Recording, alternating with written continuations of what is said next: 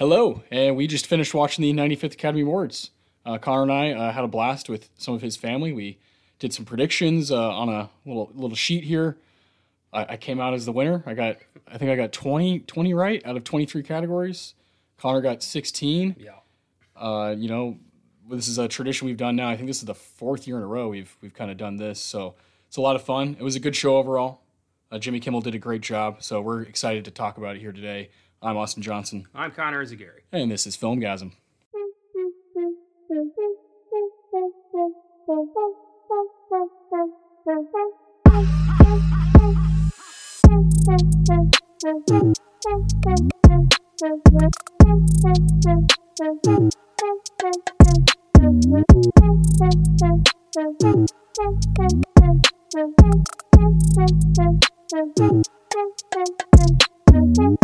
All right, man. I think it's safe to say this is one of the best Oscars in the past decade or so. It's my favorite. Just the movies that were up, the stuff that won, the emotional resonance of pretty much every category. This was special. It's been such a shit show the last couple of years. There was COVID that made that one awkward. Then there was, fucking Will Smith. So it was nice to have a scandal-free night with very little political element and just enjoy the movies. Yeah, that was the most refreshing part. I think you pointed out, COVID, and of course last year there was the whole incident with Will Smith and Chris Rock, and I'd just rather not talk about that. It's more fun to talk about a good Oscars where a lot of really quality stuff won. I was brought to tears multiple times. So I think the best Oscars that I've, in my opinion, the past few years is the 2019 when Parasite just kind of swept the nation, and did all this cool stuff, and Bong Joon-ho was freaking out. That was a great Oscars. The following year was that real weird one where they were all separated and Nomadland took Best Picture. And there was the really weird like Anthony Hopkins thing where he won at the end, but Chadwick Boseman passed away, and it was really really odd. And then of course last year. So it was good to be back, with a proper Oscars. Everybody was, in the normal theater. It felt right. Everybody was kind of close, intimate experience. So yeah, it feels like they're back, and with Jimmy Kimmel hosting, it just felt like it was in control right from the get-go. He did his monologue. It wasn't too long. It didn't ever get out of hand. There's just some good jabs, good jokes here and there, but for the most part, he just got through it smoothly. And then we didn't see him for like an hour and a half because everything just kept going boom, boom, boom. They'd bring out two people to do two awards. Bang, bang. Knock them out right away and move on. And I loved that. They also brought all the nominees from Best Song.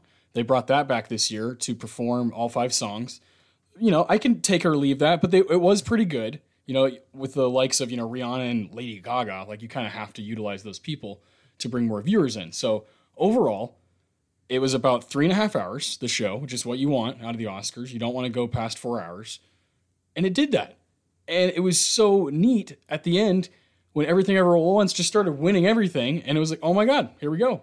And you have that brief, bridge there where Brendan Fraser, the lone wolf from The Whale, not a lot of nominations for The Whale, but we knew Brendan Fraser was, kind of the top dog in that category, and he won, and it was really special. So I thought there were a lot of great highlights from this show, and not much bullshit. There was only a couple times where I was kind of rolling my eyes, and that's great for any award ceremony. Yeah, if I was going to rate this one on the Filmgasm scale, I would give this a 9 out of 10. Nice. I was enamored the whole time. I loved it. The worst part for me was just, Jimmy Kimmel doing dumb questions to the audience for people who were unprepared and didn't give a shit, and the weird Elizabeth Banks cocaine bear thing. Yeah. But even that was not even nearly as bad as shit we've gotten in the past. For me, the worst thing ever at the Oscars, apart from, the assault, was one year where Ellen DeGeneres ordered pizza for everybody. Yeah. And that went on for 20 minutes.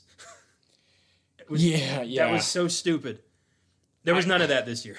No, all that kind of gimmicky stuff, I just don't need it, So there was a brief stint where we both were kind of okay, Jimmy Kimmel, we get it. And the bear was crawling behind him. It was pretty silly. I don't really know who the audience is for that particular part of the show. But if that's all we have to complain about, it is, overall a good show. I'm very curious to hear what other people think about it, because we literally finished the ceremony and we're recording now. So this is a very fresh, fresh take, fresh perspective from both of us, and we both had a good time. I'm very curious to hear what other people think, other movie minds, other podcasts out there, what they think about the ceremony as a whole. But we are going to go through all 23 categories, some of them briefly, some of them we'll take a little more time on. But before we do that, I also think one part that was really special that definitely brought me to tears multiple times was the In Memoriam, or Lenny Kravitz. He sang, and it was really neat. You just forget how many legends we lost over the past calendar year. I was just like, holy shit, just legend after legend after legend. So much so that they couldn't give as much time to each one because there's so damn many of them. So that was like really well done. Lenny Kravitz, great voice, still has it. So that was awesome. Yeah, the In Memoriam is always very touching. We pay attention to that stuff throughout the year. Whenever we lose a legend, we try to say something about them, some kind of tribute personally, just because we like to do what we can to pay homage to these people. And when seeing them up on the screen, tallying the entire year of loss, it really puts it into perspective. I had forgotten about Robbie Coltrane and Kirstie Alley and Jean-Luc Godard and Bob Rafelson, and it was a lot. Yeah, it kept going, and I was just like, "Fuck, man!" It kept getting punched in the face. So that was quality. I guess we can start from the bottom here. I guess we'll start with the documentary short. Let's see. The Elephant Whispers took the win there, beating Haul Out. Haul Out. How do you measure a year? The Martha Mitchell Effect and Stranger at the Gate. Yeah. The list we're using is like the smallest font in the world. Yeah. I might need glasses. Yeah. I didn't get to see these. I know we had made a pact to watch all of the movies, but life gets in the way of a lot of things. And I've got a thesis, you've got a kid. It's just not feasible. So it's also financially not the greatest idea because with the shorts, I'll admit, with the shorts, we probably could have done a little more work, and because a lot of them are on Netflix and YouTube, and a couple of them are like on Apple TV Plus. But there are feature films in the other categories where I just didn't feel led to actually watch them. Yeah. My heart wasn't in it. There are a few that I really want to get to, mainly The Whale. I still haven't seen that. I really want to see Living. That movie looks really cool. So there are those ones I will get to just because I want to. Yes. But I'm not going to fucking go on a limb just to see something because it was nominated. We're kind of done with that. Yeah. That whole mindset. The podcast reboot renders all previous pacts made null and void. Also, that pact was made on sneak preview. So there you go. So that show's been dead for a long time. Yeah, we should have known when that show was dead. That pact was dead. We did do very good though. I think I missed all in all, not including the shorts.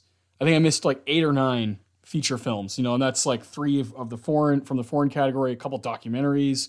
So we did really well. And there were a few times where when the category, when they named the nominees, I was like, oh, I've seen all these and it feels good, It does. I missed about 3 documentaries, 4 of the foreign films, as well as Living, After Sun, To Leslie, and Causeway. But I saw everything else. Yeah, definitely. For me, I need to see The Whale. For you got to see After Sun. Those both like best actor. One of those movies is very, very for me, and one of those movies is very for you. So that's kind of a cool swap. My new mantra going forward is, if it's free, I will see. After Sun, I still think you have to rent it. Then I will wait. And The Whale, I was going to watch The Whale actually on Sunday, like prior to the Academy Awards. It's still $20 to rent. Oh, that's horseshit. And it's been out for a long time, so I was like, I just can't do that.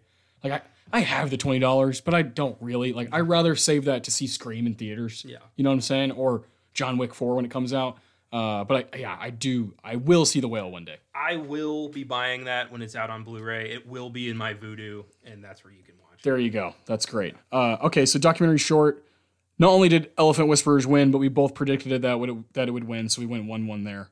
Live action short, An Irish Goodbye took the win. We also both picked that. Ivalu, I think is how you say that. Yeah. La Pupille, Night Ride, and The Red Suitcase. Again, we haven't seen these. The Irish Goodbye is just, or Un-Irish Goodbye is just the one that I had heard. This is the one that's probably going to take it, so that was an easy pick. Animated short, same kind of case here. The Boy, the Mole, the Fox, and the Horse. I had heard that was really, really, really good, and I definitely want to check these out. I love animated shorts. They can be quite freeing and like a really easy, 5 to 10 minutes of your time. So that beat The Flying Sailor, Ice Merchants, My Year of Dicks. Definitely want to see that. And An Ostrich Told Me the World is False, and I Think I Believe It. Also want to see that because that's a fantastic title. I went with My Year of Dicks just because I wanted to hear that announced as a winner. Yeah.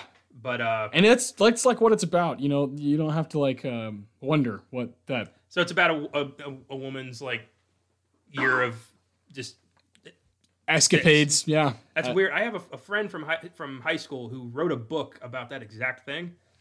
It's a great idea. Yeah. It's a good way to kind of document how you've grown and also how maybe some dicks have grown around you. So I don't know. Personally, I'd be happy just to write a pamphlet. Yeah. Yeah. Or watch a short. Maybe not write a whole book. Let's see. So we've done doc short, live action short, animated short. Visual effects. Yes. Okay. Visual effects. Here's 4. I've seen 4 of these. And I still haven't seen the winner, Avatar: Way of Water. I'm just not really into those movies. It's the only Best Picture nominee I didn't see. I saw it during the Pact, and I was like, all right, it's here. I'll go. So at least you get to see it in theaters where it's like intended to be, and it, you can do that thing where you're like, whoa. I took 2 bathroom breaks and I didn't miss anything. Wow. Yeah. That's, well, it is over 3 hours. Avatar is about the length of the ceremony tonight. That's pretty wild. It beat All Quiet on the Western Front, The Batman, Black Panther, Wakanda Forever, and Top Gun Maverick. You got a couple sequels in there. You got Batman, which is kind of a sequel in its own way. And All Quiet on the Western Front, also a sequel in its own way. And of course, the winner. So kind of interesting that all the visual effects movies are legacy or, sequels. There's zero originality in there at all. You got a remake, a sequel, a reboot, and two more sequels. I'd say, this is probably just me being biased, but I'd say the most original one is the Batman because I've never seen a Batman quite like it. I wish it would have won visual effects, but we knew all along. It's Cameron. Yeah. Bet on Cameron for visual effects. He may not be a very good dude, but God, the dude knows how to make a visually stunning motion picture. Yeah, exactly. So that was one of the shoe-ins, in my opinion. There was really no doubt about it. Had the highest odds in Vegas. Like it was not even a contest. Best sound. This is a good group. Top Gun Maverick took the win, beating Elvis, The Batman, Avatar: The Way of Water, and All Quiet on the Western Front. Good group. Yeah, this was another kind of guarantee for me. Top Gun Mavericks, the way it manipulates sound design, for the jets. I figured this was going to be the one they gave Top Gun some love. I knew it was going to get something. This was going to be that one. Yeah, I mean, it was labeled the movie that saved Hollywood back in April, May, June. Let's cool off on that. Yeah, I'll go ahead and say, because we're not going to have a whole lot of other moments to talk about Top Gun. I really liked it. Had a blast. 8 out of 10 kind of movie. Just had a blast at the theater by myself with a bunch of other older people. It was great. Saw it on a huge giant screen at the Palladium in San Antonio. Good stuff. And I'm like one of those people who I just love Tom Cruise. I love what he represents as far as like doing his own stunts and all of that on screen. Off screen, not so much. But what's the difference between what Top Gun is doing and what a lot of the other major, money makers are doing, like an Avatar or a Marvel movie?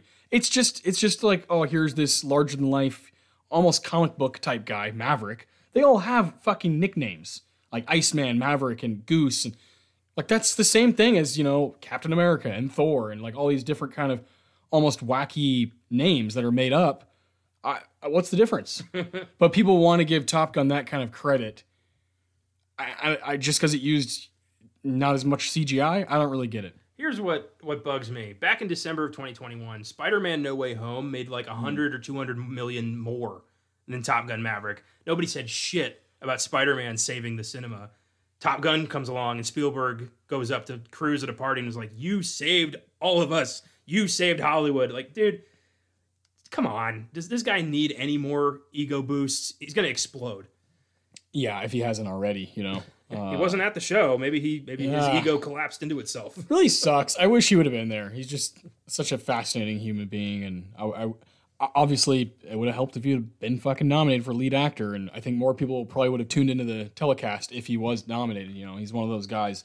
But yeah, Spider-Man, that should have been up at the last Oscars. I think it should have been up for a lot of stuff. Yeah. Not only because it's awesome and it was like an amazing achievement financially and just a really good story. It gets people interested, when you nominate movies that people actually see, it's going to help you out a little bit. And they had a lot of that this time. Yeah. Which was impressive.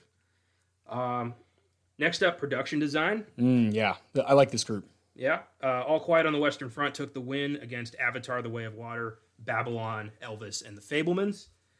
Babylon was one of those, Oscar bait movies that didn't quite make it. No. Got a couple of technical nominations, but that's it. And didn't win. No, did not win. No one's given the elephant shit movie a win. Yeah. They didn't really get invited to the party. Nor did they ever show anybody involved in Babylon, like Brad Pitt. I guess he wasn't there. Margot Robbie was there. She did, her and Morgan Freeman had a nice little bit. I never saw Damien Chazelle. I guess no one really showed up, for that. Diego Calva, also wish he would have been nominated. Kind of sucks. That's one of my favorite movies from the year. But, I mean, yeah, it's one of those super divisive, either you're totally turned off by it or you like it. And there's some normal people like Connor who are kind of down the middle. But that doesn't happen very often. So I wish it would have gone to Babylon, but All Quiet, I get it. I mean, like, those trenches, Jesus Christ. Like, that movie is breathtaking in the darkest way possible. I did keep laughing because All Quiet kept winning stuff, and they would play the brr, wah, wah noise from the score every time, and it just sounded like the fucking Purge siren was going to go off. It does. Yeah, we'll talk about that later because it won Best Score. It did, and I don't know about how I feel about that. Yeah, makeup and hairstyling. The win goes to The Whale here, of course, for the prosthetic fat suit that Brendan Fraser is wearing throughout the entire film. It beat Elvis, which also a lot going on there as far as makeup and hairstyling. And of course, towards the end of the film, Austin Butler's also in kind of a prosthetic fat suit. That's where I was like, holy shit, is that actually Elvis? That was the moment of the movie that I was most impressed by. Black Panther, Wakanda Forever, The Batman, and All Quiet on the Western Front. Gotta love seeing The Batman get a few noms here. It's one of my favorite movies from the year. It's not going to win anything, but it's cool to have there, at the party. Well, I thought it really did have a chance in this one because, the makeup for Colin Farrell's Penguin is fucking astonishing. And he was there. He was there. Because he's nominated for Best Actor. So that was kind of, he had a great year. Yeah, he did. This is a great year for fat suits, really. It is. I heard one guy say Brendan Fraser needs to thank Christian Bale for not taking on the role of the whale because he would have actually gained the weight himself. Yeah, this would have killed him. Jesus. Because Christian Bale, he like refuses. He's like, no, I'll gain the weight myself, and it's like you can't. You physically cannot. I love that story so much when Christian Bale called Gary Oldman after Darkest Hour and was like, "How did you gain all that weight? Like, and pull that off?" And Gary Oldman's like, "It's a suit, Christian." And Christian's like, "We can do that now." And like, yeah, it looks so real. And he had just done Vice, and now he's like, irreparably healthily damaged because of that movie. It's just. Yeah, he does, like American Hustle, and then like something like Out of the Furnace where he's super skinny, and and then he goes back to doing. Yeah, it's insane. That guy's a freak. But The Whale, we both picked it. We both kind of believed like, hey man, this is really impressive. You have the whole movie's based around a character that is wearing something that makes it look very, very real, very authentic. Not just the term, like what it looked like, but the way he wore that suit. Yeah. The way he's walking around like he has like 600 pounds dragging him down. You believed it. And that's that's half performance, half gear. And I'm glad this took that because it was a very thoughtfully constructed fat suit costume. Like it looked like a real person. Not, it wasn't Eddie Murphy playing the clumps. This was the real deal. Yeah. Yeah, so hats off to them for getting that win. And of course, a big win later. Film editing, which is always a category that's very fascinating. Most of the time, it matches with the Best Picture winner. In this case, it did. Everything Everywhere All at Once took the win, beating The Banshees of Inisherin, Elvis, Tar, and Top Gun. Yeah, this was kind of a shoe-in here. Everything Everywhere All at Once does not make sense unless it is edited perfectly. And it was, because everyone was on board. Yeah, I thought, Tar probably its closest competition here. I actually thought Elvis. Really? Because it's a Baz Luhrmann film where everything's just fucking on crack and moving around so fast. Okay. I thought maybe it's not really my kind of cup of tea, but like Baz is not my kind of filmmaker, but I do respect some of the the cutting that goes on in his movies, specifically Elvis, with some of the kind of montage scenes of Elvis, because they move through the years throughout that movie. It's like a 2.5 hour movie, but it covers decades of life. and I do find that that's probably really difficult. So I thought that had a chance. Banshees, I don't know. Banshees just feels like, hey, it's one of the best movies of the year, so let's throw it. Film editing. I wasn't blown away by the cutting of. It's a pretty still camera, just kind of point and shoot movie, which is fine. Top Gun, probably pretty tough to make. Yeah, I'll give it that. Yeah, editing together the flying sequences and all that. Yeah, that was Yeah, like the dog fights in the air, like it can't be very easy to make. But yeah, again, Everything Everywhere All at Once is a multiverse film. Yeah, when you're cutting together scenes from like 50 different universes into a coherent narrative, that's impressive work. Yeah, extremely impressive. Costume design. Black Panther, Wakanda Forever takes the win. Ruth Carter, she gave a really, really cool speech. Beating Babylon, Elvis, Everything Everywhere All at Once, and Mrs. Harris Goes to Paris. That's one that I actually watched on a whim. Kind of cute. Leslie Manville's great in that movie. I thought all of these movies had great costume design. This is a stacked category for me, and it not like Mrs. Harris Goes to Paris is like a typical. It's got a lot of it's a period piece, so it's got a lot of big gowns and different kind of like 3-piece suits for the men. Everything All at Once is a really unique kind of costume design movie, and again, you have like a different worlds that they're going to. Elvis, obviously, they're basically replicating stuff that actually happened, and it looks almost identical. Black Panther, it deserves all the praise that it gets for that category, because it's just mesmerizing what everybody's wearing in Wakanda, and Babylon is really cool. Like some of the stuff that they have Margot Robbie wearing is incredible stuff. So I thought this is like one of the more legit categories where all 5 movies had a chance. I had something to say. Yeah, you're right. Mrs. Harris Goes to Paris deals with fashion, right? Yes, she goes to Paris because she wants to buy a specific, not a specific dress, but she wants to go to a certain dressmaker, and she wants to buy a dress that's like her dream. It's really cute because it's like an older woman still trying to chase something that she's been wanting to do for years. She finally gets the opportunity and the money to do it, and so I was really pulled in by it. I don't think a lot of people have seen it, but I was into that movie, and I thought it was really cute. Solid like 7.5 out of 10. Good stuff. Well, I figured when in doubt, bet on the movie about fashion. Yeah, because those typically tend to take this category for sure almost every time.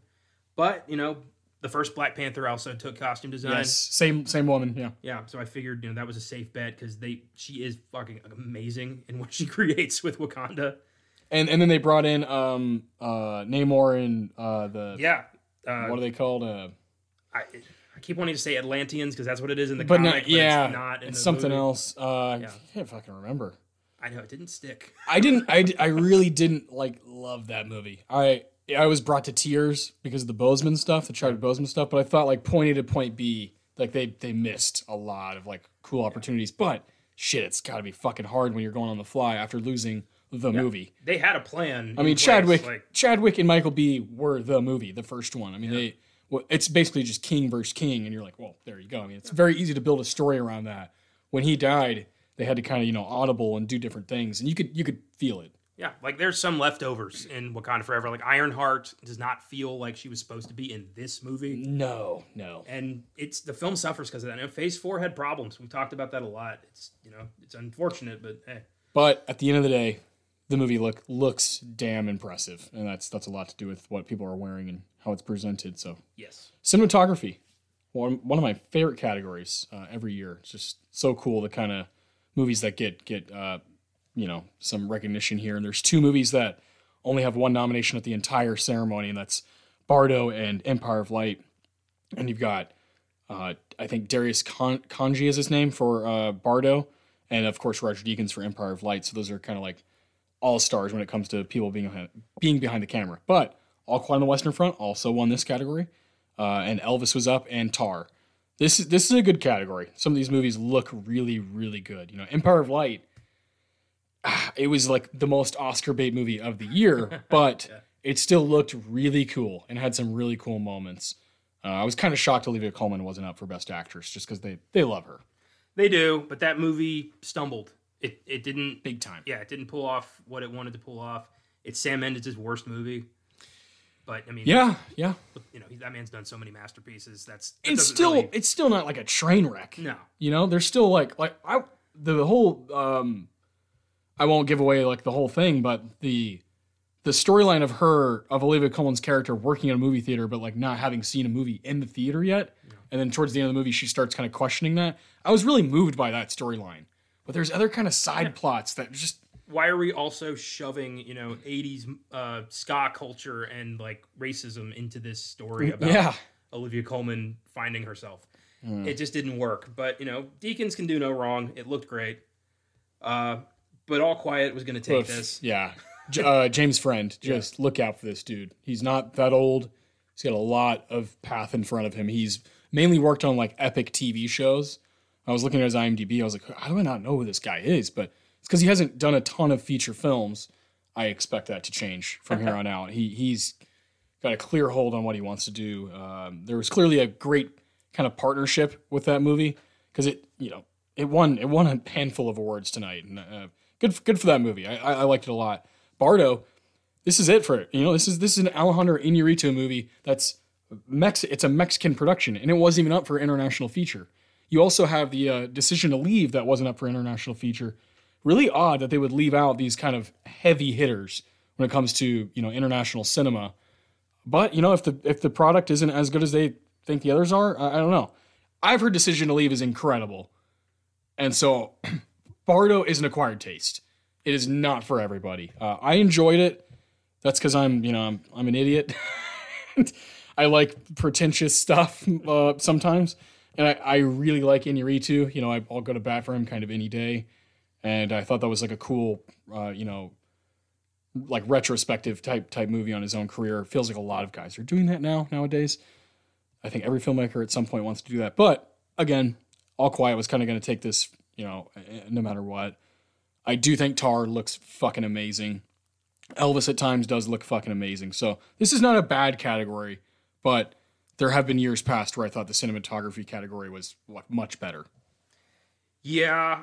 I'm very surprised Everything Everywhere All at Once was not in here, considering that the way that movie was filmed is pretty unique. Bardo. 2.5 hours roughly. This is it. This is your only chance to really talk about it. Yeah, This is it. I'm putting this in the back pocket after. 2.5 to 240, I think it was. I made it about halfway through, didn't know what the fuck was going on, and consciously made an effort to just say, I've had enough. I turned it off. I rated it. I moved on. I don't plan on going back to it. I don't like self-indulgent, look at me, I'm an artist movies. And that's what it is. Yeah. At least Spielberg had a story to tell with his. Yeah, Spielberg's always going to... He's always going to have that thing in the back of his pocket that's like, well, I am the American storyteller, so you just kind of shut up and listen. After you give me Jaws and Indiana Jones, you can do whatever you want. Yeah, I don't care. Iñárritu doesn't quite have that filmography. I do love some of his movies, though, man. Big Birdman fan, big Amores Perros fan. I like Revenant. It's cool. Babel, right? Yeah. What's the other one I missed? 21 Grams. 21 Grams is cool. Yeah, I like pretty much all of his movies. So. All right. Original song. So all of these were performed at some point throughout the telecast. The winner is Naatu Naatu, the RRR song that just is sweeping the entire world. I haven't seen that movie. I do want to see it. I was kind of, on and off about it, like kind of on the fence. And then I heard someone talk about that there's one particular scene involving kind of, I think it's a train. And they said it's one of the most brilliant choreographed scenes like they've ever witnessed. I was like, okay, I think I need to check that out. It's on Netflix. I think what's been holding me back is the runtime and that I haven't quite taken the dive into Bollywood films. And I'm like, oh, that's another door that I'm opening. And I know if I like it, I'm going to want to watch a bunch of other stuff. So I'm always kind of scared to do that, but it's also exciting. So I do want to see that movie. And that was a cool... the total banger. That whole bit was fun. It beat Applause from Tell It Like a Woman, which I don't think I've met anyone that's seen that movie. I would like to check it out. Just don't really know where to watch it. You got Hold My Hand. That's the Lady Gaga song from Top Gun Maverick. Lift Me Up by Rihanna from Black Panther, Wakanda Forever. And This Is a Life, David Byrne and Stephanie Sue from Everything Everywhere All at Once. these were fun. Like watching them, was cool. When you get a chance to have Rihanna and Lady Gaga at the Oscars on stage, you just have to do it. Yeah, and their performances were beautiful. Yeah. They were both very into it, doing kind of an acoustic rendition of their songs, which was beautiful. And then David Byrne with the hot dog fingers was just delightful. Fantastic, yeah. And yeah, Natu Natu looked fun. And it was a great song. It was catchy. Yeah. And the performance was just, a Bollywood-style dance routine with the song. And yeah, that movie, I remember hearing about it, and it just was like a wildfire. It was a little bit, and then a little bit more, and then a lot. And then it got Golden Globes attention, and then it got Oscars attention. It was just this crazy journey this movie's had, and I'm happy for its success. It's Bollywood's first ever Academy Award. So yeah, pretty cool, right? So yeah, who knows? Maybe we'll check it out and we'll kind of change our minds about Bollywood altogether and go down that path. Original score, All Quiet on the Western Front took the win, beating Babylon. That was my baby, Babylon. Just got nothing. The Banshees of Inisherin, Everything Everywhere All at Once, and The Fabelmans. It's a pretty good group. You got some. Fucking John Williams, the dude's almost 100, and here he is, with another Spielberg collaboration. They said it was his 53rd nomination. Like, fuck. I do love the joke that Kimmel said, and you've only won 5. Like, that's actually not very good. 5 of 53 is not the best batting average, but damn, 53 nominations. He's one of the titans, not only with the Oscars, but just in general. So good to see him. He looks happy. Yeah, the guy's still hanging out.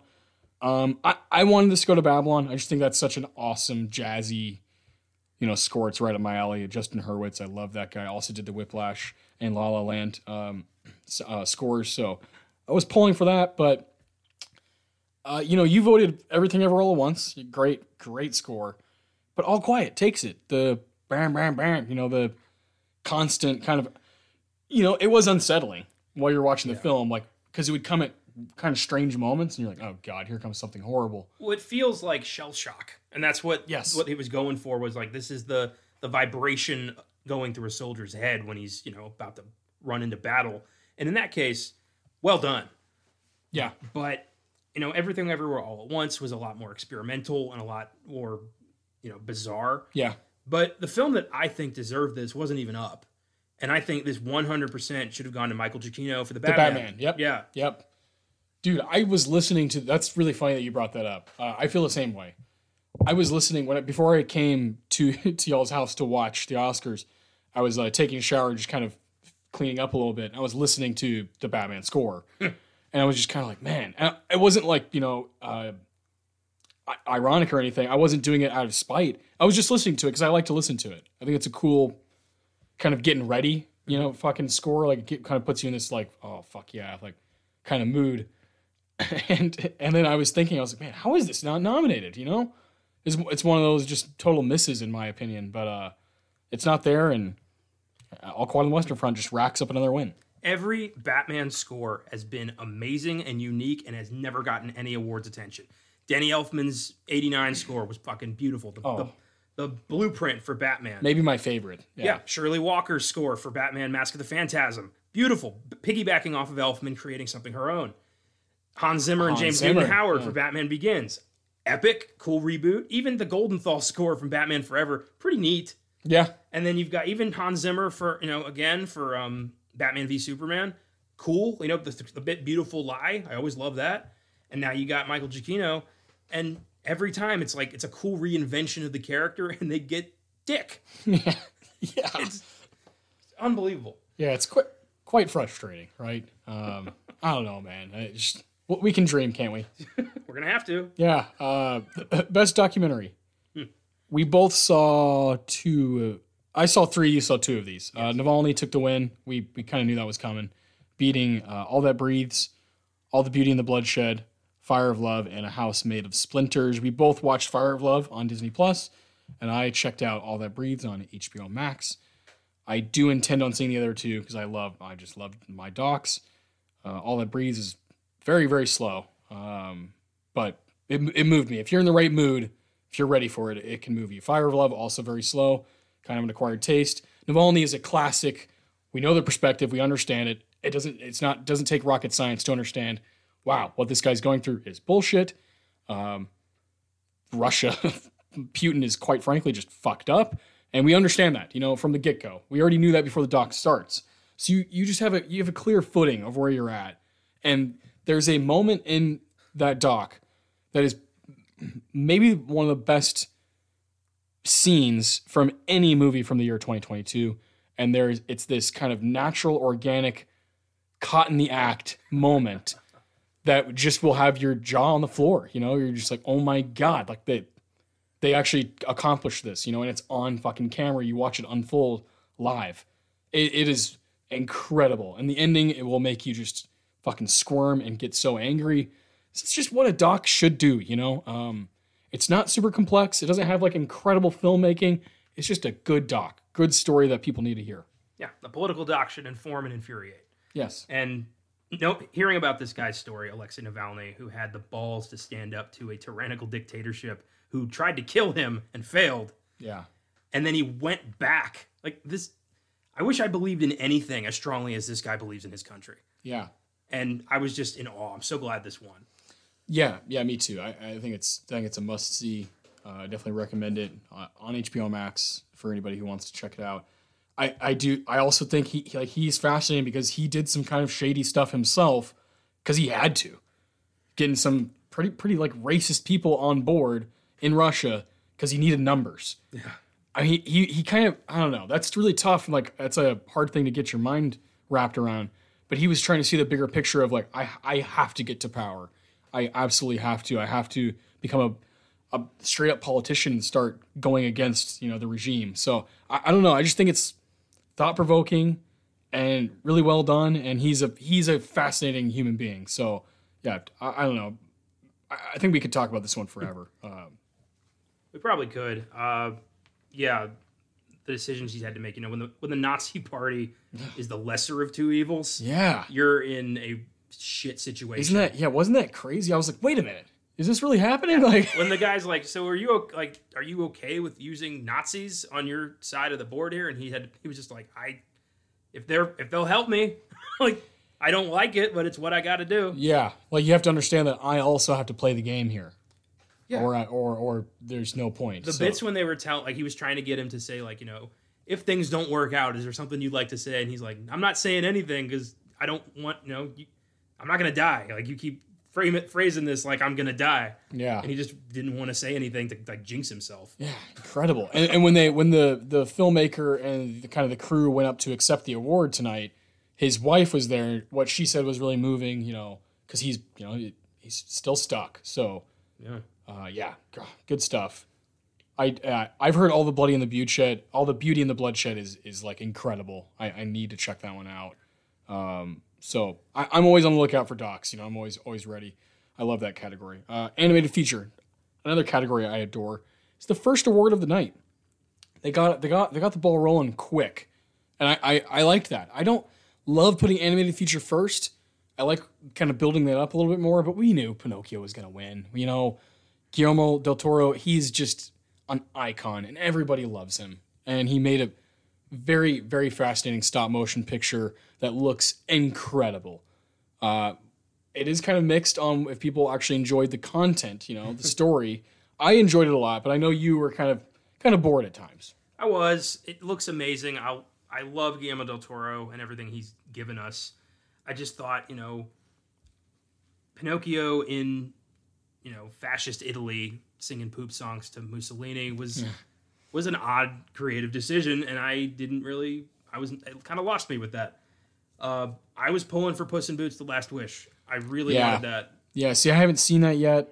That's the only one of this group I haven't seen. Marcel, the shell with the shoes on is interesting. I get it. Like I'm not one of those people who's like, oh, this is fucking dumb or whatever. Like I understand like what's going on. I understand kind of the existential moments that Marcel has as this little tiny thing and realizes how big the world is. There's some cute stuff in there, and I definitely want to show it to my daughter at some point when she's a little older to understand kind of the philosophy behind it. Puss in Boots, haven't seen that. I can't wait. It's on Peacock now. You can check it out. Oh, it is? Yeah. Oh, shit. Mm-hmm. When did that start? I think a couple days ago. Fuck. Yeah, I wish I would have seen it before, but I will. Yeah, I can't wait to watch that. I've heard nothing but great things. The Sea Beast? I was blown away by the Sea Beast. I thought I was going to be bored and kind of checked out. No, I was on the edge of my seat during that one. I thought it was great. And Turning Red. Turning Red is one of the most creative and unique Pixar movies, and that's really saying something. Yeah. It is. I thought that movie was epic and came out like last April, and it's just kept going, had this steam going for it, and I love Turning Red. So if I had to really choose, I'd probably go with Turning Red. I've watched that with my daughter like 40 times already, and every time I'm laughing my ass off, and I'm also in tears, and I'm like, man, I can't wait to keep watching this with my daughter as she gets older and she can start relating more to the characters. Just incredible stuff. So this is a good group. I was like pleasantly surprised. I know I'm gonna like Puss in Boots, but I was pleasantly surprised with the other four. Yeah, Turning Red was a game changer for Pixar in terms of content. I mean, that was the first time I'd ever heard like a period mentioned in in like a kids movie. But it's perfect because there shouldn't be a stigma around things like that. It's part of life. And yeah, there was a theme of like erasing parental trauma in 2022 with a lot of films. Like, don't embrace the bullshit that your parents had to force on you. Forge your own path in life and try to make them see that things can be different. Yeah. And yeah, Turning Red was kind of the first one to start that trend. That was great, but I do kind of like seeing Pixar lose just a little bit. Oh, for sure. Yeah, no, I hear you on that. So yeah, it's cool to see a super unique stop motion picture win this award over Pixar, over DreamWorks, over A24, and Sea Beast is also Netflix. So good stuff. And Guillermo, when he went up, it's just like, man, I just want to give that guy a hug. I know he won another Oscar. I think that makes 3 for him now. Like he got director and picture for Shape of Water. Yeah, and now he's got animated feature. That's for Pinocchio. Cool. Yeah, enters a special class of 3-time Oscar winner. That's unique. International feature. All Quiet on the Western Front took the win. There was no question about it. Like, I mean, it's anytime a international feature's up for Best Picture. I mean, come on, you know it's gonna win. Yeah. It beat Argentina 1985, which is on Amazon Prime right now. Close.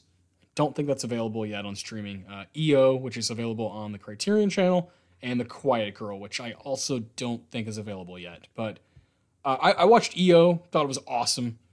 About a donkey, just like going through some traumatic stuff, but also kind of finding its way, and it's just a very unique film. But All Quiet, come on, I mean, there was really no competition unless they would have nominated Decision to Leave. That was the only other big international feature that had some waves behind it. Just wasn't up. Didn't have the right amount of waves soon enough. So I wonder if that has anything to do with Chan Wook Park's foundation in genre film. It very well could. Yeah. Very well. That's sad. It is sad, but it's unfortunately it happens. It's kind of the truth. Look at John Carpenter. Yeah. It took Guillermo del Toro a long fucking time to be recognized. Yeah. He just never gave up on what he wanted to do, and hats off to him. But yeah, that was an easy category. We all knew All Quiet was going to win. And it did deserve it. It's a fantastic movie. It's an amazing, dramatic, tense fucking movie about just a complete loss of innocence in a war that nobody really understands why it's being fought. World War I is one of the most complex wars to explain. You can't. You got to sit down for a while. It's these two countries had a beef, and then these other countries were allies, so they had to get involved, and then people forgot what the beef was. Then Germany came out the bad guy. It's so fucking crazy. And everyone who was fighting in this was just told to fight. They didn't know why. They were just told, those people are the enemy, kill them, and millions died unnecessarily. It's a fucking travesty. Yeah. It's got so many different layers to it, different perspectives, and it honestly makes for good filmmaking because it can do that loss of innocence, that kind of what the fuck are we doing? We're literally in hell type thing. One of the best remakes I've ever seen. Oh yeah, just incredible. And what's the main guy's name? He's unbelievable. Yeah, I would have loved to see him up for Best Lead Actor. I thought he was unreal. The transformation from the beginning, where he's kind of Jojo Rabbit style, da da da da da, I can't wait to fight for my nation, and then by the end of the movie, he's got just this shit all over his face. His eyes are bloodshot, and he's bleeding out. It's just incredible what happens to him throughout the movie. and very very dark. I understand why someone wouldn't want to watch this because it's basically a horror movie, and it's a little too real. But if you have the stomach for it, if you like, you enjoy war films, it's very unique perspective. Adapted screenplay. Here we go. I love these screenplay categories, man. You got Women Talking, the win. Sarah Polley, hats off to her. Beating Top Gun Maverick, Living, Glass Onion, Knives Out Story, Knives Out Mystery, and All Quiet on the Western Front. This is an interesting category. Women Talking. Kind of felt like this was the award that it was going to get. It was only up for this in Best Picture, and we knew it wasn't going to win Best Picture. So it kind of felt like this was, it was Sarah's all night. It was, and she deserved it. It's a very interesting way to do a feminist movie, telling a story that feels like it takes place in like the 1600s, but really was like 10 years ago, which is fucking insane. Using men as this kind of ethereal, intangible boogeyman creature that's going to come and, rape and kill them if they don't figure out a solution here. And it just works. You just feel for them. You understand where this is coming from and what they're trying to fix. And, it's a rewarding film, but it's a hard film. Yeah. And I don't know, if someone were to start it and kind of give up on it because it's just not their thing, I would understand. I was like you. We both love just like really, really good screenplays. And there are moments in this where Rooney Mara, Claire Foy, Jessie Buckley, Frances McDormand are all just bang, bang, bang, bang. And it's breathtaking. If you like that talky, philosophical type stuff, I get why some people would be turned off by it. I was not, and I love Sarah Polley. She's so cool. What she said was so badass about, I thought the Academy would be scared of the two words women and talking being next to each other. That was one of my favorite moments of kind of rebellion during the telecast. So, yeah, good win. I never really felt like it was going to lose. So that's adapted screenplay. Original screenplay, on the other hand, 5 bangers. Like this is a, as usual, original screenplay. Like it just delivered. Banshees of Inisherin, Everything Everywhere All at Once, The Fabelmans, Tar, and Triangle of Sadness, all Best Picture nominees. All movies that I really enjoyed. Everything Everywhere All at Once took the win though. And this is where you could feel, it's going to go ahead and take film editing, and it's going to take Best Picture. Yeah, it was nice seeing the Daniels keep going up there, and getting to thank and just embrace this crazy spotlight for this movie that they thought was too crazy to work, and just finding the right production company to take a chance on this, saved this movie and created a Best Picture winner, which is the first for A24 since Moonlight. Yeah, I think so. I think you're right. Yeah, Green Book, no. Shape of Water, no. Parasite, no. That was Neon. Nomadland, no. And Coda was Apple. Oh yeah, Coda, no. Yeah, so yeah, Moonlight and now Everything all at once. And two deserving films. Yeah, A24 has really turned into a powerhouse production company for independent film. I love it. Got the best advertising tonight. I heard A24 more times than the Will Smith slap reference. Thank God. Like A24, and that's great. That's great for it. I know some people are kind of getting tired of the A24 shtick. I don't care. I love about half the movies they put out. I adore. I don't care for their horror output. Their horror output is a lie, but their drama output is amazing. I agree. I understand that because a lot of it's just kind of just this psychological, more thriller, I guess, drama thriller. But man, they still have given us, The Witch and The Lighthouse and Hereditary. They still have given us amazing genre films. And now we can add Everything Everywhere All at Once to one of the most unique genre films that we've had in the past few years to that list. So I'm grateful for them. I'd rather be a glass half full guy on A24. They do have some annoying kind of traits about their movies, and the way they kind of market stuff can get a little annoying. Like the way they marketed Midsommar or Lamb or some of those quote unquote horror movies, it gets a little old. I understand that, but I'm still moved by a lot of their films, and it's a distribution company. It's not they're not the director. It's true, but there's a consistent vibe. There with is. Everything they green light, so I don't know how hands off they really are. Dimly lit. Very dimly lit stuff. Yeah. I think they got a representative on set to make sure that the colors are right. It's some 25-year-old guy who's just like, hey, I know what's in. Yeah. He's never Always. seen anything before like 2012. Yeah.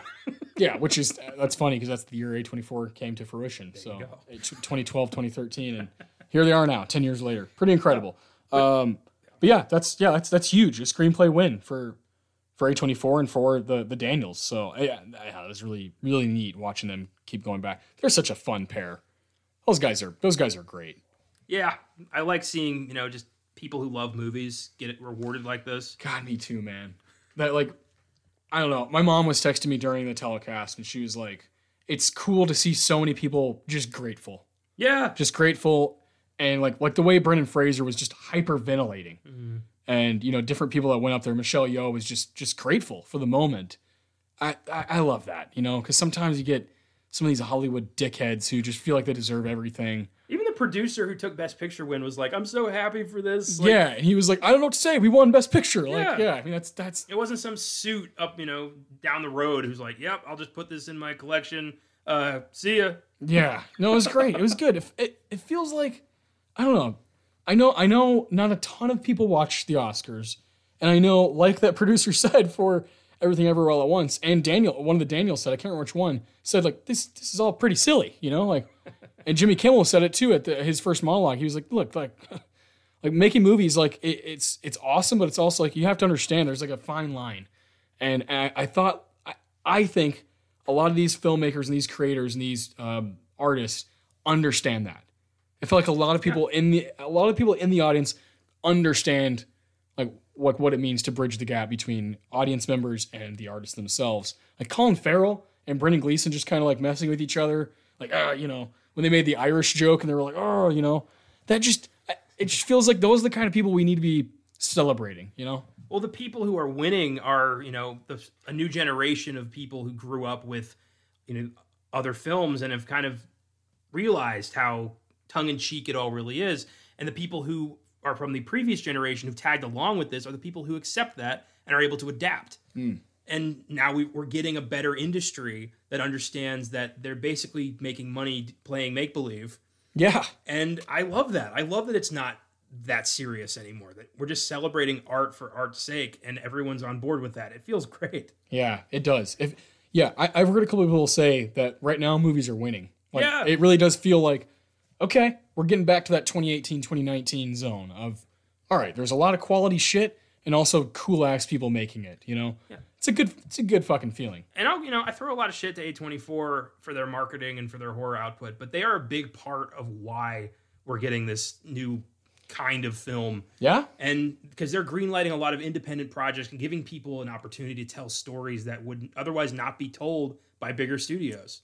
And I'm all for inclusion and originality and new shit. So props to A24 for giving a damn. Yeah, I mean, it won a ton of stuff tonight, thanks to The Whale and to Everything Everywhere All at Once. Let's see. Best Actress in a Supporting Role. Awesome group. Jamie Lee Curtis. Quite possibly the steal of the night. I think all along everyone thought that Angela Bassett, like this was her Oscar to win. I don't know. I just had this feeling on Sunday morning. I was kind of looking at stuff online and I was like, I don't know. I think Jamie Lee might have kind of passed her in the approval rating. I love Angela Bassett. I would have no problem with her winning. I probably like Angela a little bit more as a performer. I wouldn't have voted for either of them if I were voting. I would have voted Stephanie Sue. I thought she was the best part of Everything Everywhere All at Once. But, Jamie Lee Curtis is there. Usually they cancel each other out if two people from the same movie are in the same category. But Jamie Lee Curtis won, man. And she had her moment. And it was cool. Watching her just shout out, like, I've been in all these, genre films and I've done horror movies and I've never gotten nominated and here I am. Like, I won. And she was like, Mom, Dad, I won. Like, it was so special. I was not expecting this. And I love that she shouted out horror fans who've kind of kept the faith since Halloween. Because, that means the world. These are, horror it doesn't get to play in the sandbox. So 45 years, man. Unbelievable. It's amazing. And her parents were, Janet Leigh and Tony Curtis, past nominees. And to say, Mom, Dad, I won an Oscar, that was fucking beautiful. Yeah, it was. I'm so happy for her. Because when she was nominated, I remember seeing the pictures of her, like, shocked that she was even considered. And now she won. Academy Award winner Jamie Lee Curtis. Here That's she fucking is. awesome. Here she is. Yeah, good stuff. So she won.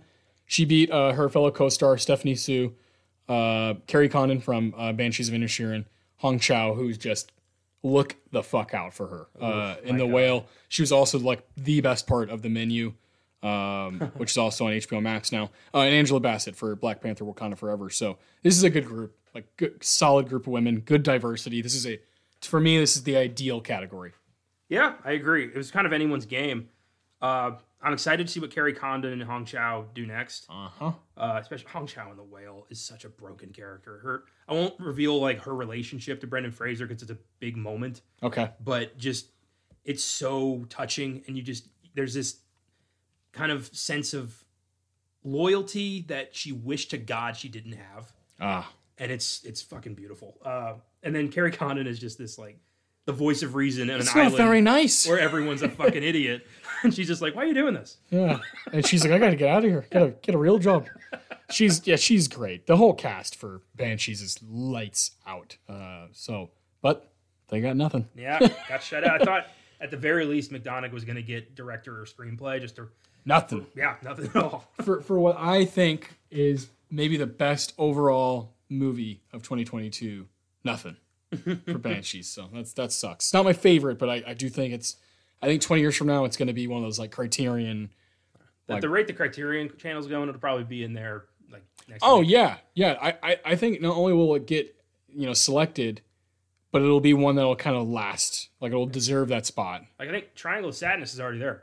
Yeah, like for example, a couple years ago, One Night in Miami went into the Criterion collection. It was like, I love Regina King. I think it's a good movie, but kind of jumped the gun on that one. They gotta let shit breathe. They can't like a year. The same year it comes out, getting recognized in Criterion is ridiculous. Like The Irishman got it immediately, and I don't think anybody actually watched it before they did that. Mostly because of Scorsese. He's done so much for that streaming service and so much for the kind of preservation of film. Yeah, that they're just kind of like, here you go. Well, then maybe put Goodfellas, Taxi Driver, Gangs of New York, any of those deserving films. I don't know. It's so weird Cape Fear, perhaps. It's so weird how like 9 David Cronenberg films are in and every David Lynch film is in the Criterion collection, but like Paul Thomas Anderson has one. I think the Coens just have Miller's Crossing. Yeah, it's like what? Oh, and Blood Simple. There has to be a reason for all that, like how the fuck is No Country for Old Men not?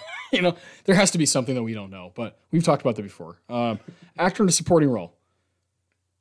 Was this the best moment? Oh my god, it was until Fraser took it, but to see fucking Short Round become an Academy Award winner and just be intensely grateful was beautiful.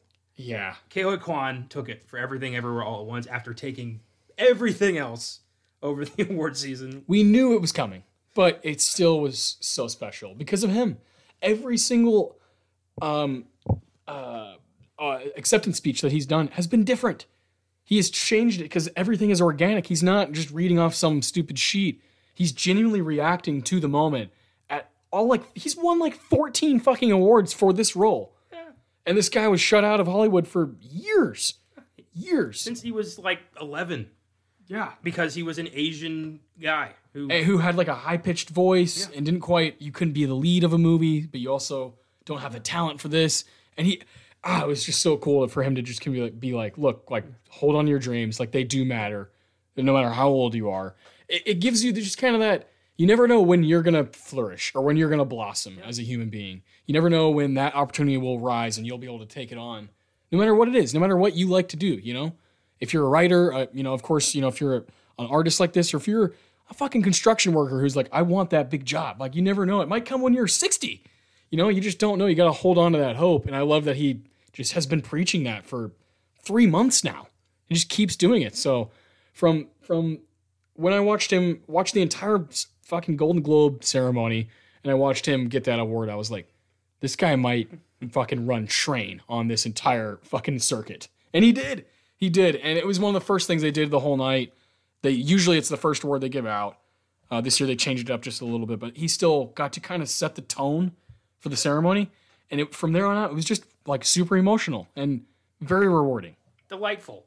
Charming. And he's just so optimistic. And, you know, he's got very little to be optimistic about. You know, his whole career was denied. And then he got cast in this. And even after this came out, it happened again. Yeah. He was uninsurable again for the same fucking reasons. Now he's an Academy Award winner, and the fucking jobs are going to just, you know, they're going to come. 100%, He's already been cast in season 2 of Loki for the MCU. That's going to be big for him. So I'm hoping for like an adult short round like series or something like that on Disney Plus. Yeah. It was cool when Best Picture, when Harrison Ford gave out Best Picture. Ke Huy Quan got to go up there and hug Dr. Jones. Yeah. That was great. Yeah, that was a sweet moment. 40 years in the making, that moment, you know. So it was cool. And he beat like some damn good actors. Brendan Gleeson and Barry Keoghan. Yeah. I've heard it pronounced 5 different ways over the past couple months. They were both nominated for Banshees. They're both great. Brian Tyree Henry, look out for that guy. I wouldn't be surprised if he has a couple Oscar wins in the next 10, 15 years. He's just that good. And Judd Hirsch, who steals the show in The Fabelmans for, really it's one major scene. But it'll be engraved in my mind forever. The family art, you know, that kind of aggressive moment in the movie where he's talking to a young Steven Spielberg. And it's a powerful performance. But we knew all along, this is Kwan's all award season. He has so much to do in the movie, has some of the biggest moments in the movie where he says, you know, I just want to do laundry and taxes with you forever. Yeah. He has some of the best moments. They wrote some of those moments for him. It's so beautiful. So that's a great group. That's a heist movie I'd watch any fucking day. I think one of the things I love most about Ke Huy Quan, he never whitened up his name. You know, he never had to, you know, become like, you know, Jeff Kwan or something like that. Kenny, yeah. He kept his Chinese name. And I bet that's a big part of why he got shut out. Yeah. Because he wouldn't play ball.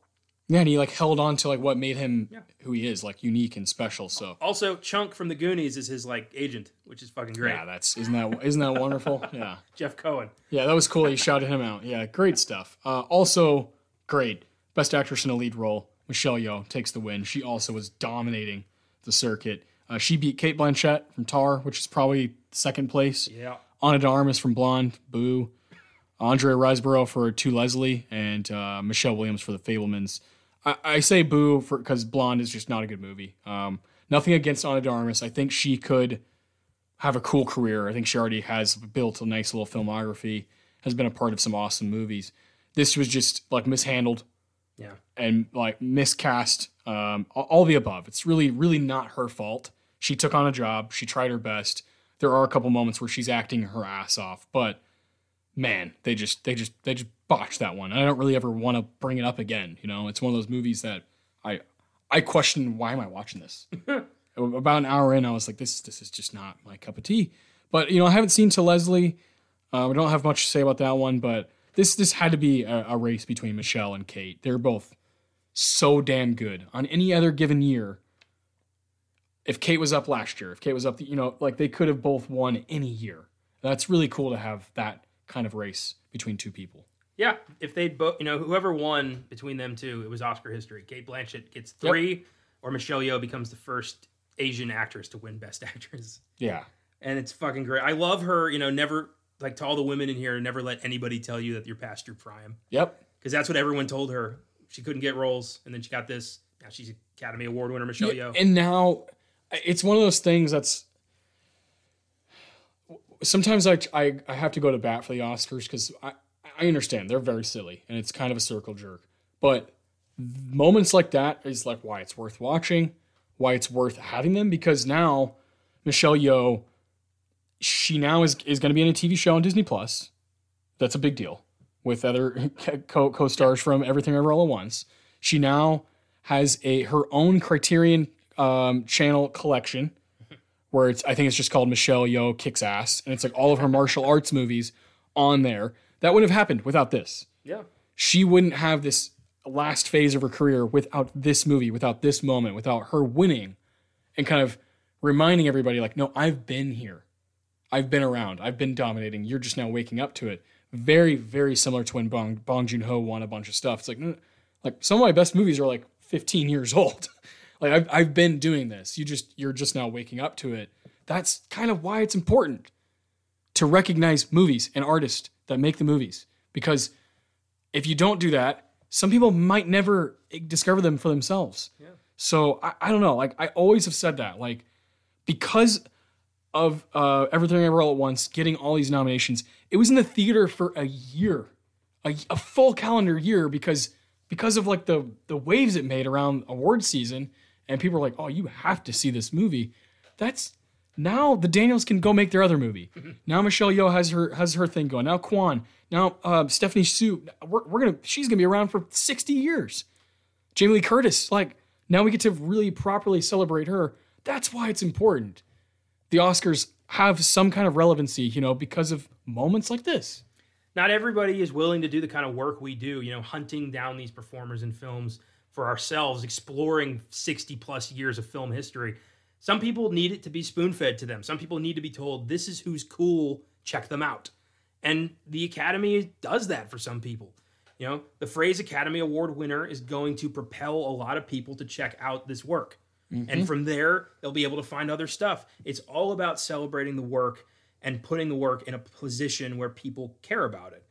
And I'll champion this shit forever, because at the very least, it's shining a spotlight on a lot of great work. Yeah, man. Like, there wasn't one winner tonight where I was like rolling my eyes, like, really? Like, come on. Like, everything was, oh, cool. Like, India got represented. Oh, an Asian woman won Best Lead Actress, you know? Like, these two really unique dudes, this directing combo won a lot of stuff. This German movie dominated. That's fucking cool. Movies getting recognized is cool and should be treated that way by movie fans. Yes. You don't have to stroke the Oscars dick. You know, you don't have to do that. And we don't do that. We love this stuff. We watch it every year. We predict it and stuff and talk about the outcome. It's not because we're obsessed with the organization. We're obsessed with movies. That's all it is. And when they get spotlighted, it is important. You should pay attention, which leads us to the next category. Best actor in a lead role.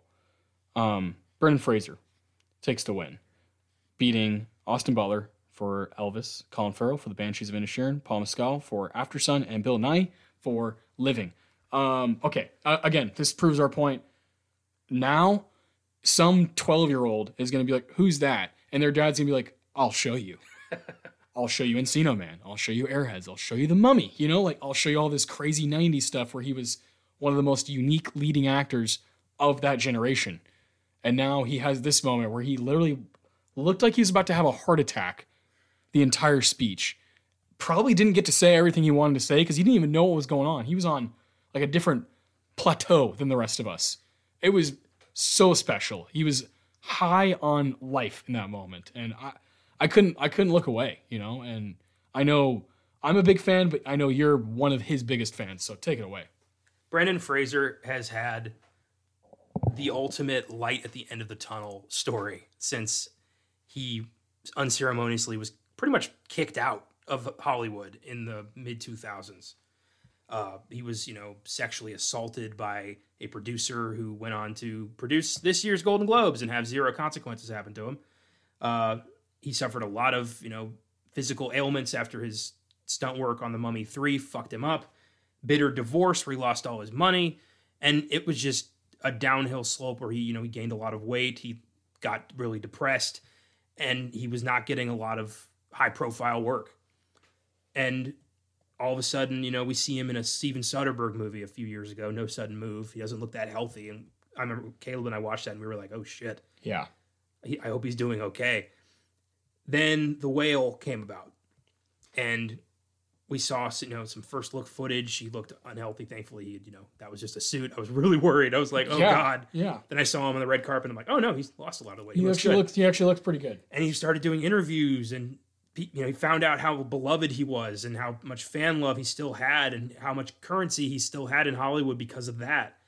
And now he's an Academy Award winner and it's one of the most deserving wins I've ever seen. It is an amazing performance. He poured so much of his pain into that movie. Yeah. And you buy it. And I'm so happy he took that. I was in tears. It's the one thing I wanted from this ceremony. Yeah. And we got it. And I'm so excited to see what he gets to do next now. He is back. It's the Renaissance, ladies and gentlemen. I'm so happy. And I wish I could, if by some miracle he ever hears this, thank you. And I'm so proud of you. Yeah.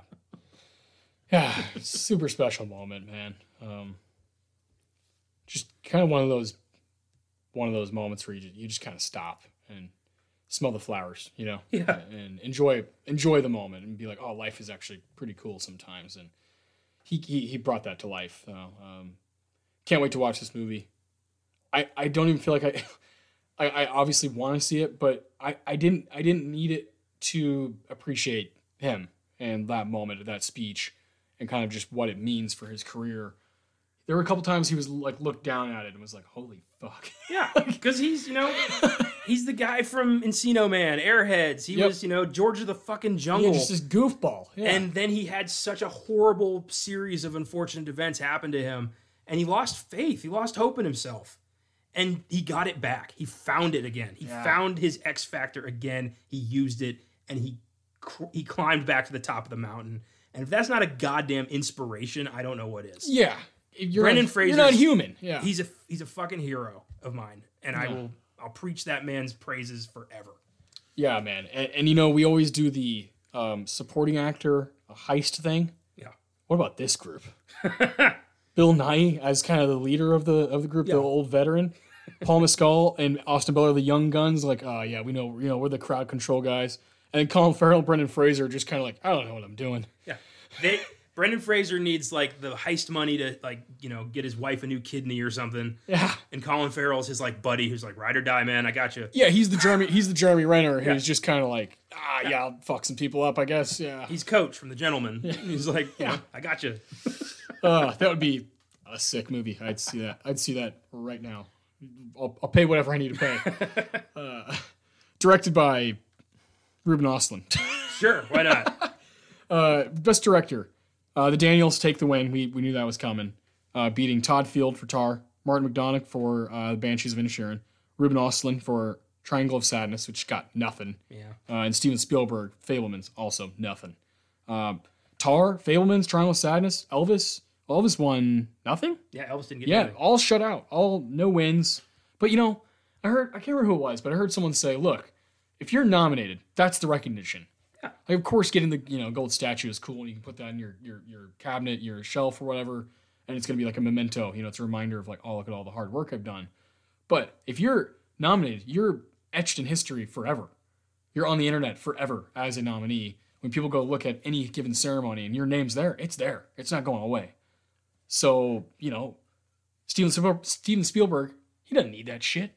He's been nominated fucking 40 times. Like his movies are limitless, timeless.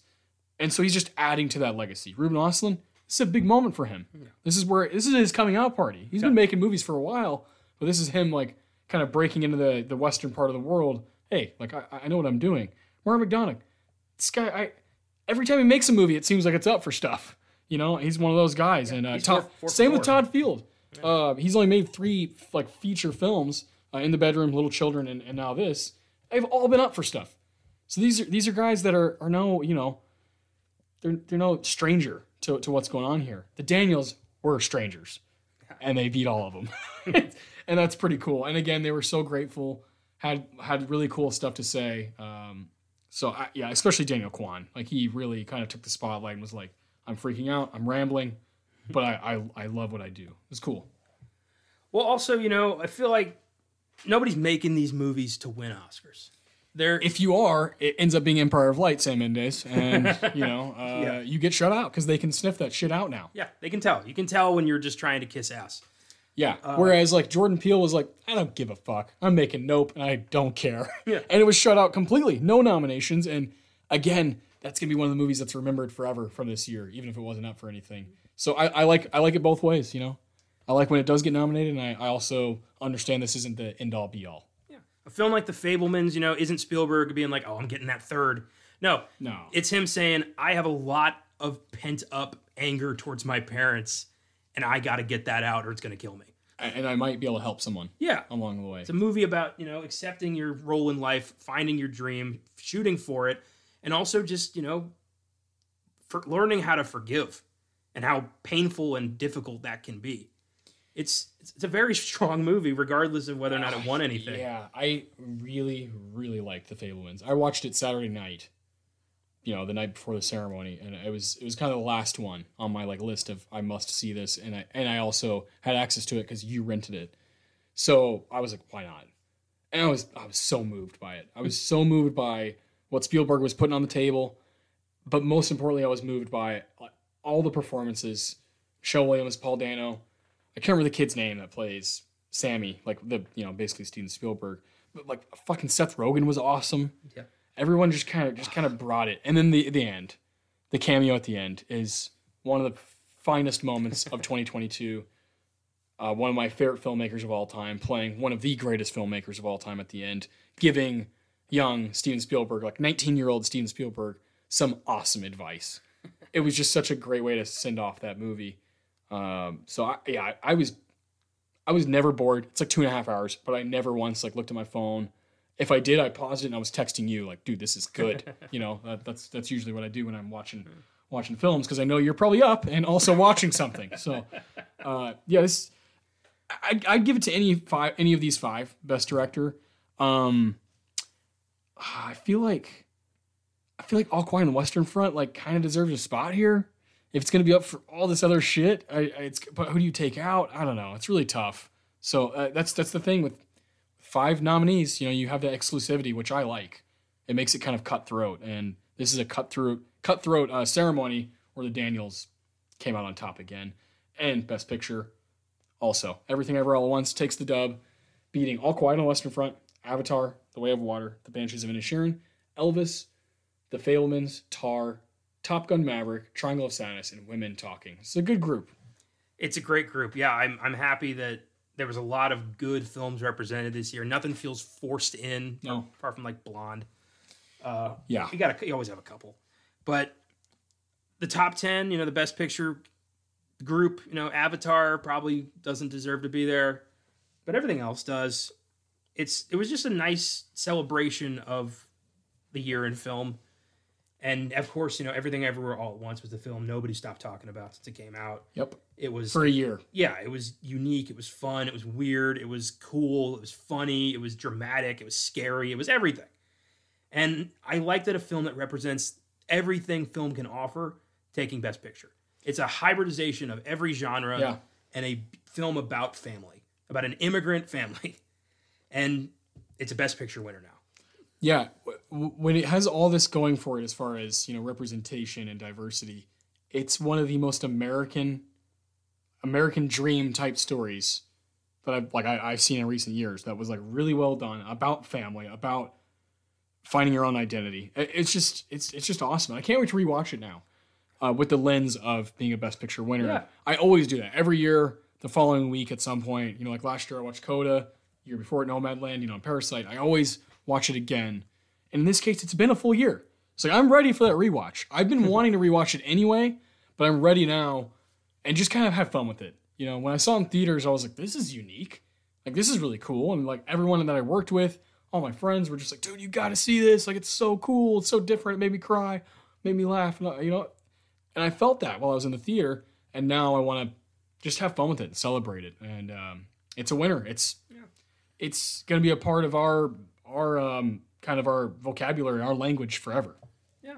I love a film that celebrates the little moments of love. The little piece, not the grandiose gestures, but little things like I want to do laundry and taxes with you. Yeah. Like, that's life. Life is little moments. Life is, the bits of good moments we get to take and keep with us. And in this vast multiversal crazy ass movie, that's the core. Yeah. That's all really there for just entertainment. The moments between, husband and wife and mother and daughter, like that's the blood of the movie, that's the veins. Like when Stephanie Sue looks at Michelle Yeoh and is like, let me go. Like, it's one of them. I was just shattered. I remember watching and I was just shattered by it because I now have a 4-year-old daughter. And I know there's going to be moments that come where I don't understand how to let her do what she needs to do as a human being. I know those are coming. I just don't know when it's going to happen, and I don't know how I'm going to handle it, but I know we have a good relationship, so like that's all that matters, and that's what you have to hold on to. So it just kind of it meets people where they're at. That's what's really great about it. So hats off to all the winners, all the nominees. Like, good shit, good show. Thanks, Jimmy Kimmel. I mean, all the songs that were performed, they were solid. Like, it was just a good show overall. I feel good. I feel like I'm gonna go home tonight and fucking sleep well. Last year I was like on edge, so this feels nice. Yeah, definitely. It's a good, good palate cleanser for last year's fucking travesty of a show. Now we can just go back to, embracing positivity and celebrating the films that deserve to be celebrated. Yeah, 100%, man. And, we'll do it again next year, right? We'll make this a Filmgazm tradition with just Connor and I, because the rest of our team doesn't really give a shit. Love you, Caleb. Love you, Josh. Colton. You guys are great. You guys should be happy that Jamie Lee Curtis won. Just going to say that to the team. I told Caleb about Jamie Lee and Brendan Fraser, and he was really happy about that. Yeah, how can you not smile when And then Isabel sent me a, Brendan, and I'm like, fuck yeah. Yeah, so, Brendan. Yeah. Good shit. So yeah, we'll do this again next year. We'll do a kind of on the Monday after the Oscars. We'll always release kind of our own little recap. And I hope you guys listened to our episode that came out on Friday. It was a lot of fun. The Best Picture Winners Tournament. Who knows? Maybe in the future we can do another one with Everything Everywhere All at Once in the tournament. But I think that wraps it up for today. We'll see you guys soon, I'm sure. Follow us on Facebook, Instagram, Twitter. Check out our website. Check out Letterboxd. Austin Johnson over here and Connor95 on there. We're constantly rating movies, writing reviews, and having fun on there, trying to interact with people. So keep watching movies, guys, and we'll see you later this week.